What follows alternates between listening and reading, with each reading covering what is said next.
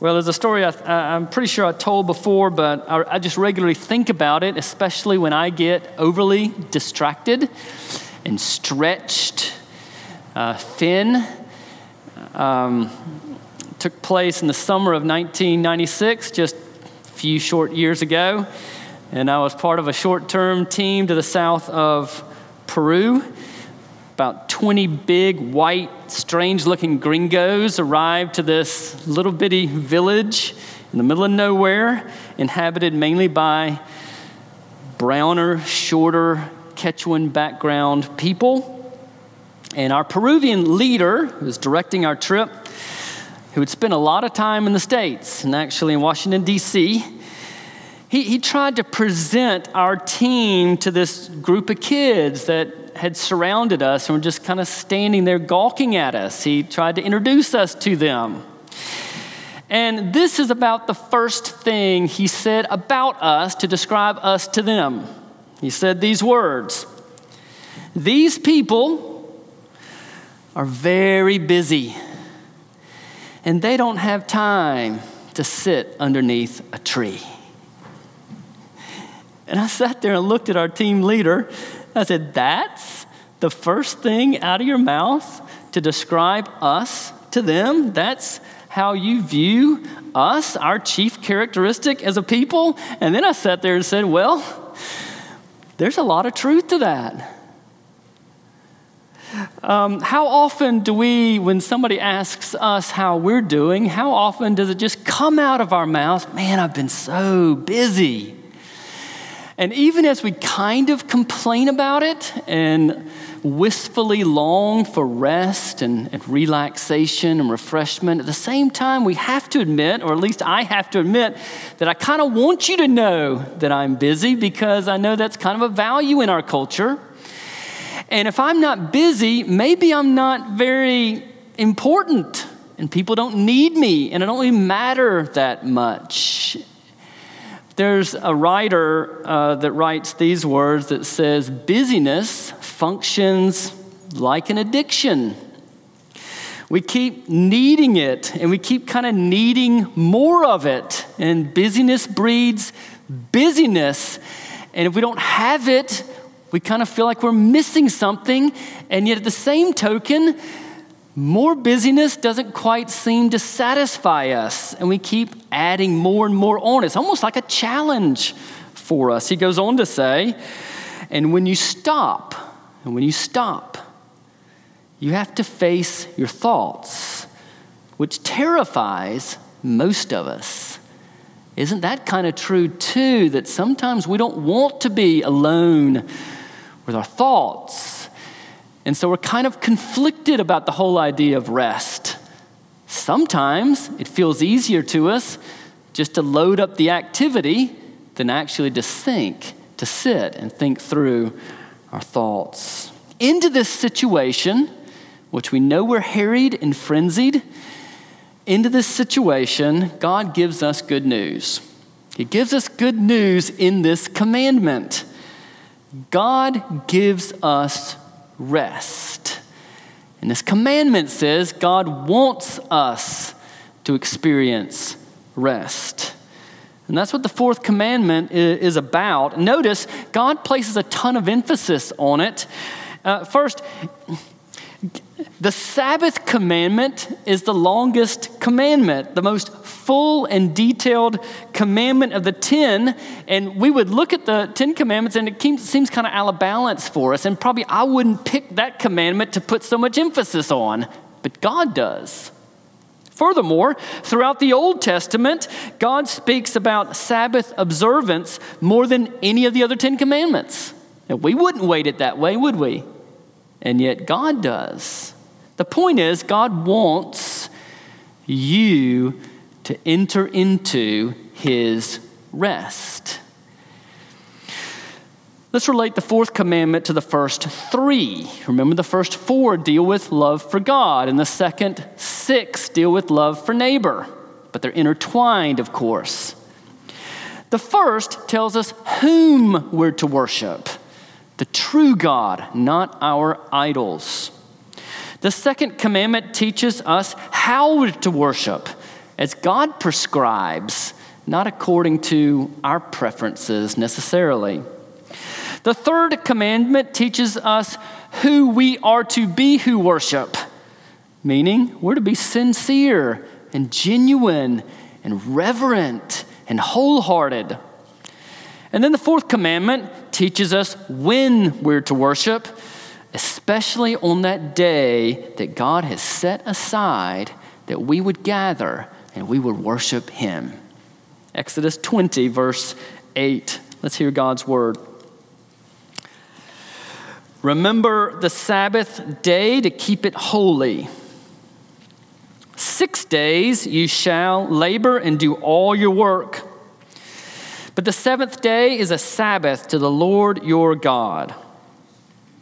On it you shall not do any work, you or your son or your daughter, your male servant or your female servant, or your livestock, or the sojourner who is within your gates. For in 6 days the Lord made heaven and earth, the sea and all that is in them, and rested on the seventh day. Therefore the Lord blessed the Sabbath day and made it holy. And the grass withers and the flowers fade. And this good word, it endures forever. So I have 3 questions. What does God command us? How are we to keep it? And then why should we want to keep it? So verse 8 tells us, what does God command us? So it's a short and sweet statement. Remember the Sabbath day to keep it holy. We're to remember the Sabbath day. And so why does he say remember? Well, God says it for several reasons. I'll give 3 of them. First, we remember it. He says remember because it was already known. It's the only commandment that God has already expressly given to his people en route to Sinai. He did so, if you remember, in Exodus chapter 16.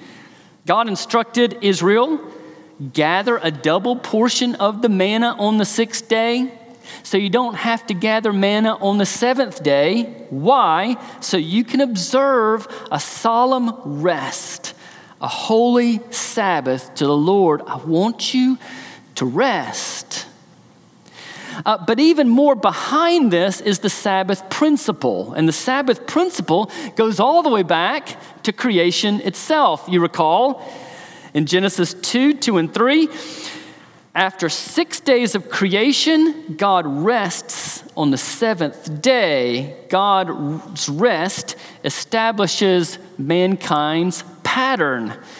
It's the cycle of working 6 days and resting 1 day. Kevin DeYoung says it this way. I like it.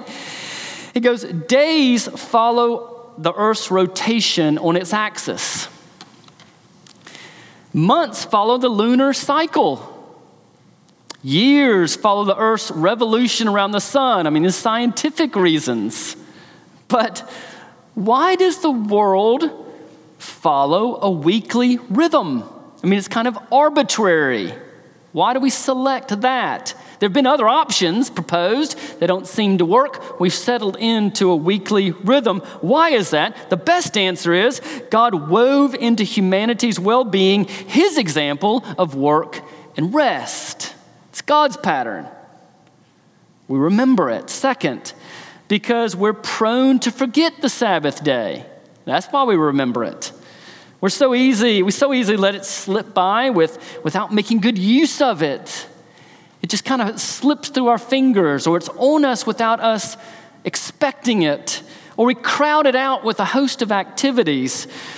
A friend of mine recently gave me a book about burnout. He had gone through a really tough time, several years, and this book had helped him. And there's a chapter in the book that says, we need Sabbath rests. And one quote in particular, this elderly doctor, he writes in the London Times, he says this, we doctors in the treatment of nervous diseases are compelled to provide periods of rest. And some of these periods are, I think, only Sundays in arrears. as if you don't remember your weekly Sundays, quite likely it's going to catch up with you and you'll be forced to take a group of Sundays together. Third, because remember entails more than just bare memory.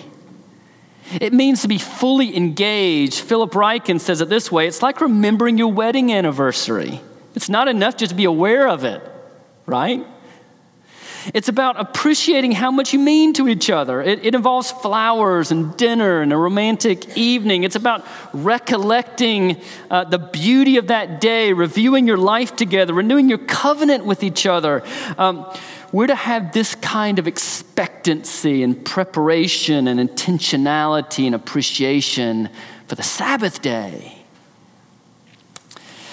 And this becomes even more clear as the verse continues, because we remember the Sabbath day for the purpose of keeping it holy. That's what to keep it holy means. It's for the purpose of keeping it holy. It means that we set apart the day from all the others. It's unique. We approach it, treat it as a special day. It's not, as DeYoung says, I like this, not the day we just collapse. It's actually the climax of our week. I know I'm getting ahead of myself, but it's not just another Saturday. We're blessed in our country to have 2 days, which we typically have for rest, but it's not just a second Saturday. It's a consecrated, dedicated day. We remember it to keep it holy. Well, along with this, God viewed the Sabbath as such a special day that he made it a sign of the covenant.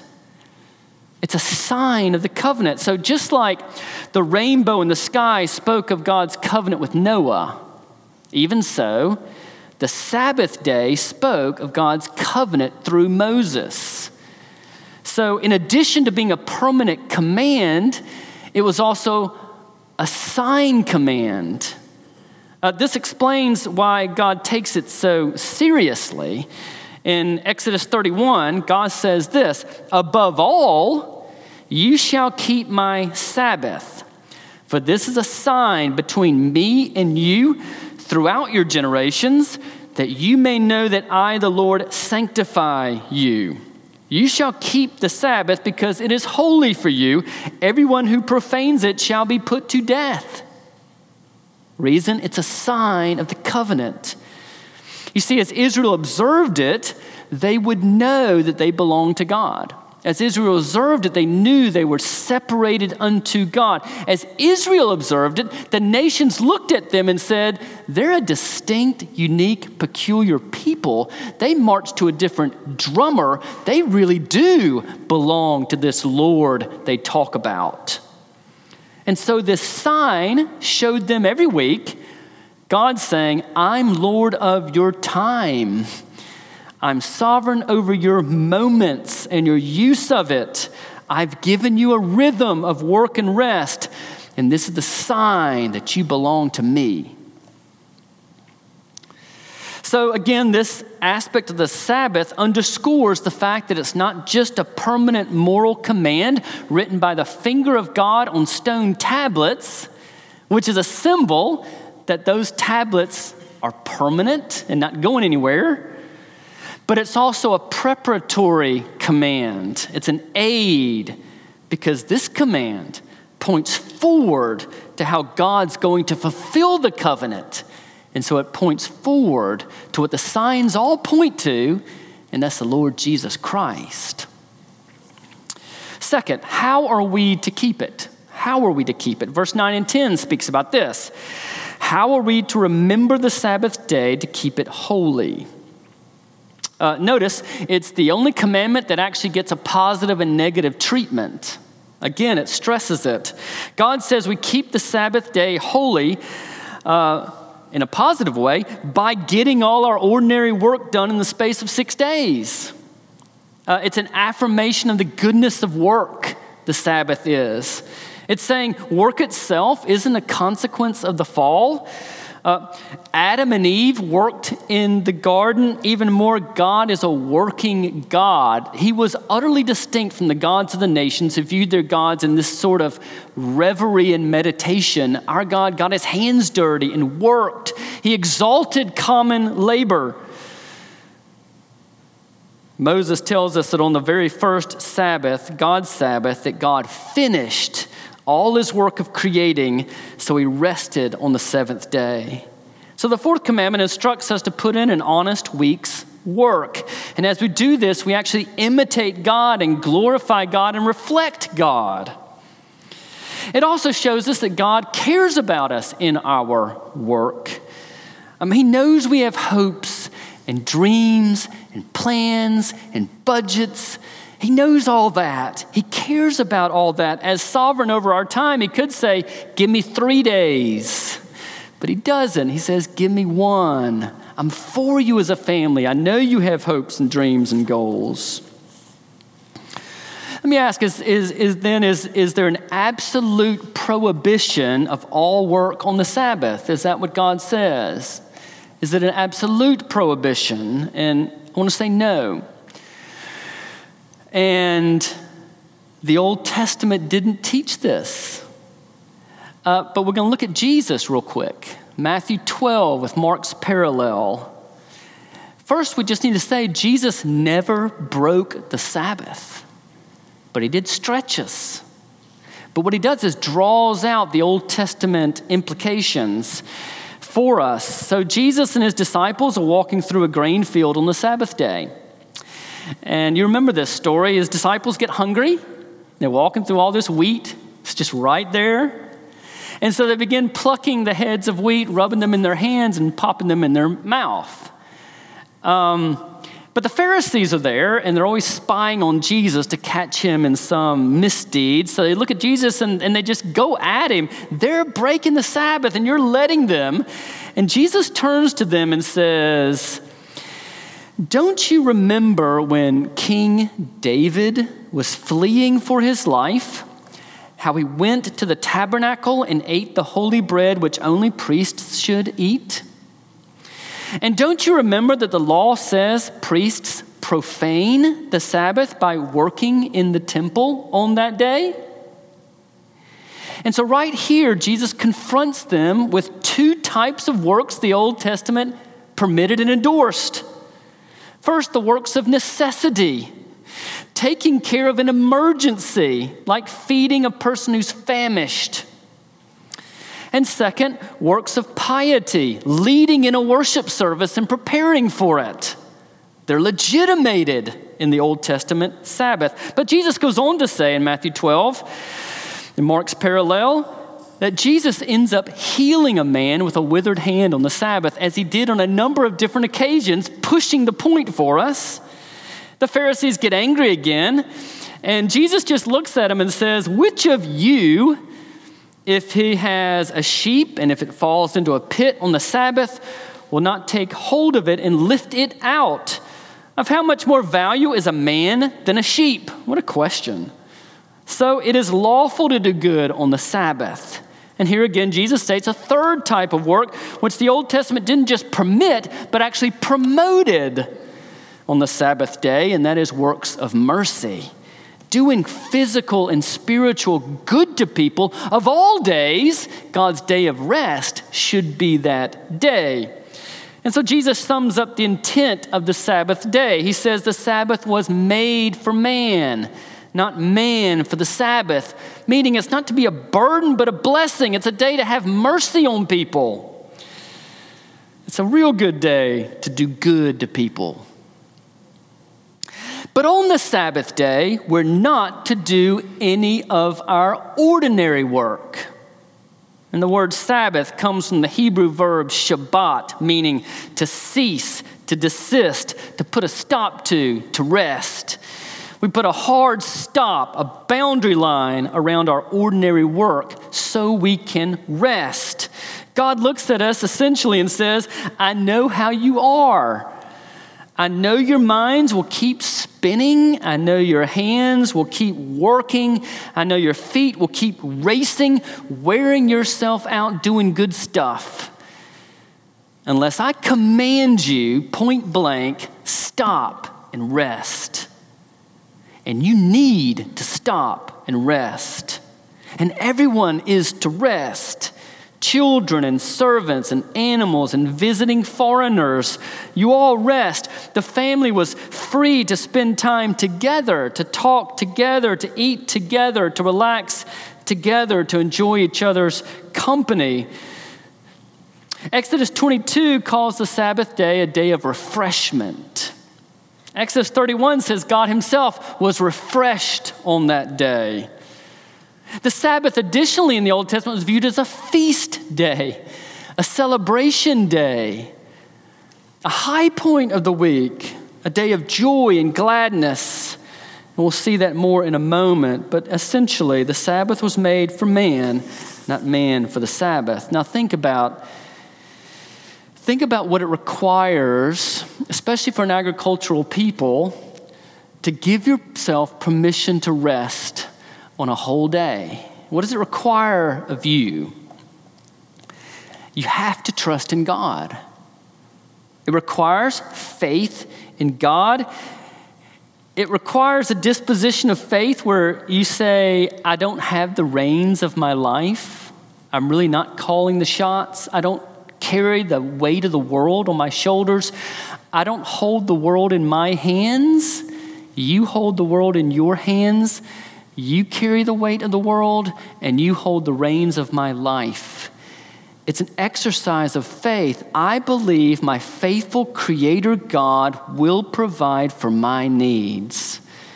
I believe my world is capably in His hands, and I can rest.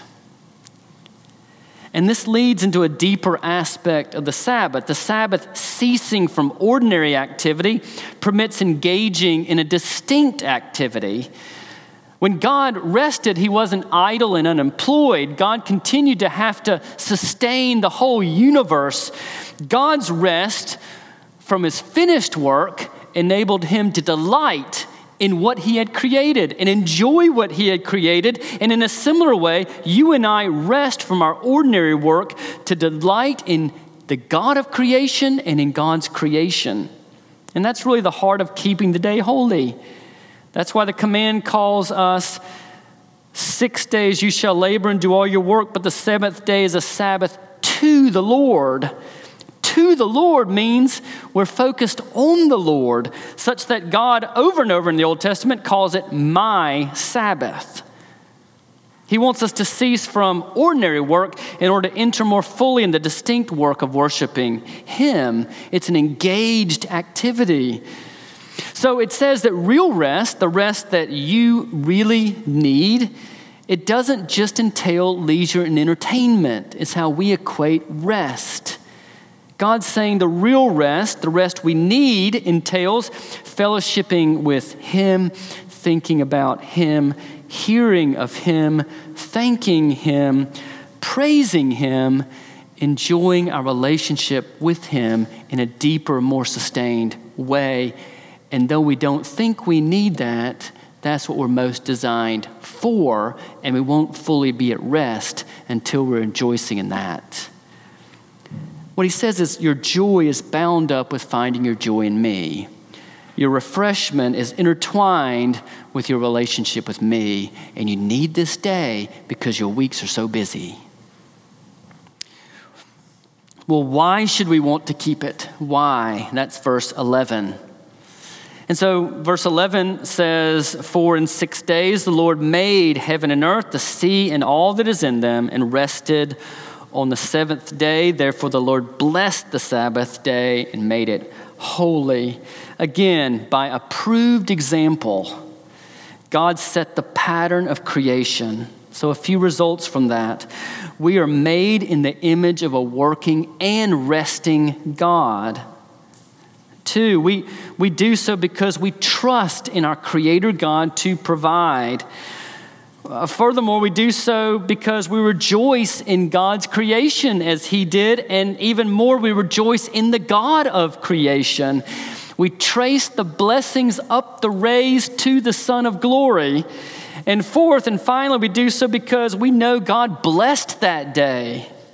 He made it holy. And what it means is he set it apart as a gift for you, as a means of grace for you, to help you flourish as an image bearer of God. We forfeit the day, we forfeit the grace God desires to communicate to us in the day. But there's even more. The other version of the Ten Commandments adds still another reason, and that's another unique aspect of the fourth commandment. Deuteronomy 5:15 says we remember the Sabbath. Why in that commandment? Because you were a slave in the land of Egypt, and the Lord your God brought you out from there with a mighty hand and an outstretched arm. So Israel is also to keep the Sabbath, to rejoice in their Redeemer God, not just their Creator God. It was a weekly feast to celebrate redemption and redeeming grace from brutal bondage to Pharaoh into the rest of Canaan. Every week they celebrated grace. Imagine how liberating the Sabbath was to former slaves. Their only worth to anyone at that time in Egypt was the grinding labor 24/7, 52 weeks a year. But God's saying, you're free. Like you're free. You're dignified, noble image bearers of God. And furthermore, I'm giving you a whole day just to rejoice and revel in that grace and deepen your love for me. And how much more for you and me today than even them then. And that's when it really gets rich.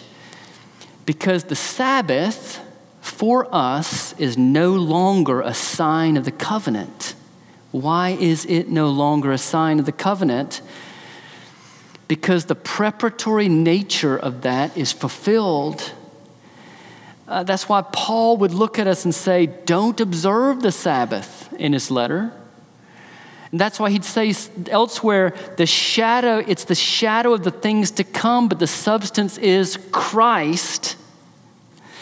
Matthew 12, what we referenced a moment ago, Jesus goes on to talk about what they were doing, and his main instruction is, look, if there were exceptions in the old covenant to feed David when he's hungry on the Sunday, or to let temple servants lead worship because their mission was so important, you hadn't seen anything yet. My mission far outstrips their mission.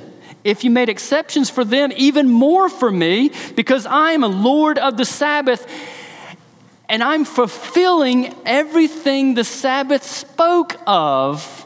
And so Jesus comes to us in Matthew 11 and says, come to me, all you who labor and are heavy laden, and I will give you rest. Jesus says to us, I'm the Sabbath. I'm your Sabbath rest. At Jesus' cross and at Jesus' resurrection, he brings recreation. He secures redemption. He recreates you and me as a new people. The old is gone, the new has come. And we belong to God's true rest, the Canaan of all Canaans, glory itself, the new heavens and the new earth. At the cross and resurrection, he redeemed you from slavery, more cruel and brutal than Pharaoh could even imagine inflicting upon Israel. And that is the slavery of sin with its penalty and its power. He freed you from that. He washed you by his blood. He gave you all his righteous record. By faith, you enter into him, and you enter into God's rest in him. You don't live your life trying to get okay. You rest in Christ knowing you are okay in him. You can lay your anxious toil to the side because you know he has satisfied the law on your behalf. It's God's rest, is Christ. And so in the New Testament, God takes away the Sabbath day. He takes away the seventh day as a sign of the covenant with all its judicial penalties and all its ceremonial practices. But by approved example again, he gives it back to us as a day of rest and worship. And by doing that, he shows that the permanent aspect of the command as part of the stone moral law of God and the pattern woven to creation, it all stands, but a new day is given. And our day is now the first day because on that day, a greater creation took place than the original creation, and a greater redemption took place than the redemption at the Exodus. As the redemption won for us and the creation won for us at the cross and resurrection of Christ, it's Resurrection Day that we celebrate as our weekly feast and celebration, and we honor Christ in it, calling it the Lord's Day. Because my rest is in Him and my hope is in Him. And so we celebrate a weekly feast as a people. And so we regard that day as a gift. We regard this day as a means of grace.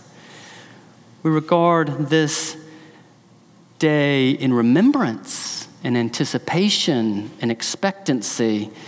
We esteem this day in preparation. We reduce our distractions that we have during the week on this day. We deal with our thoughts on this day. We cast our worries upon the God of creation and recreation. We cast our guilt upon the God of redemption at the cross of Christ. We praise God today as a people. And we fellowship with God's people and rejoice in it. We do so on the first day because at the original creation, God worked, and then rested. But the cross of Christ says Jesus finished the work. And so we rest the first day of the week to stand on Christ's merits and enter into Monday confident and secure. And so on the Lord's Day, we rest, we worship, we rejoice, we renew, we reset. We're intentional about what we do. We protect it. We recognize that His rest is a full rest. We need God and we need to know God. And we might even sit under a shade tree and do something different. And we recognize that God wants our rest and it increases our glory and thanks for Him. And He secured that for us in the cross and resurrection of Christ. And it calls us to celebrate the gospel even more. May God add His blessing. Amen. Let's stand.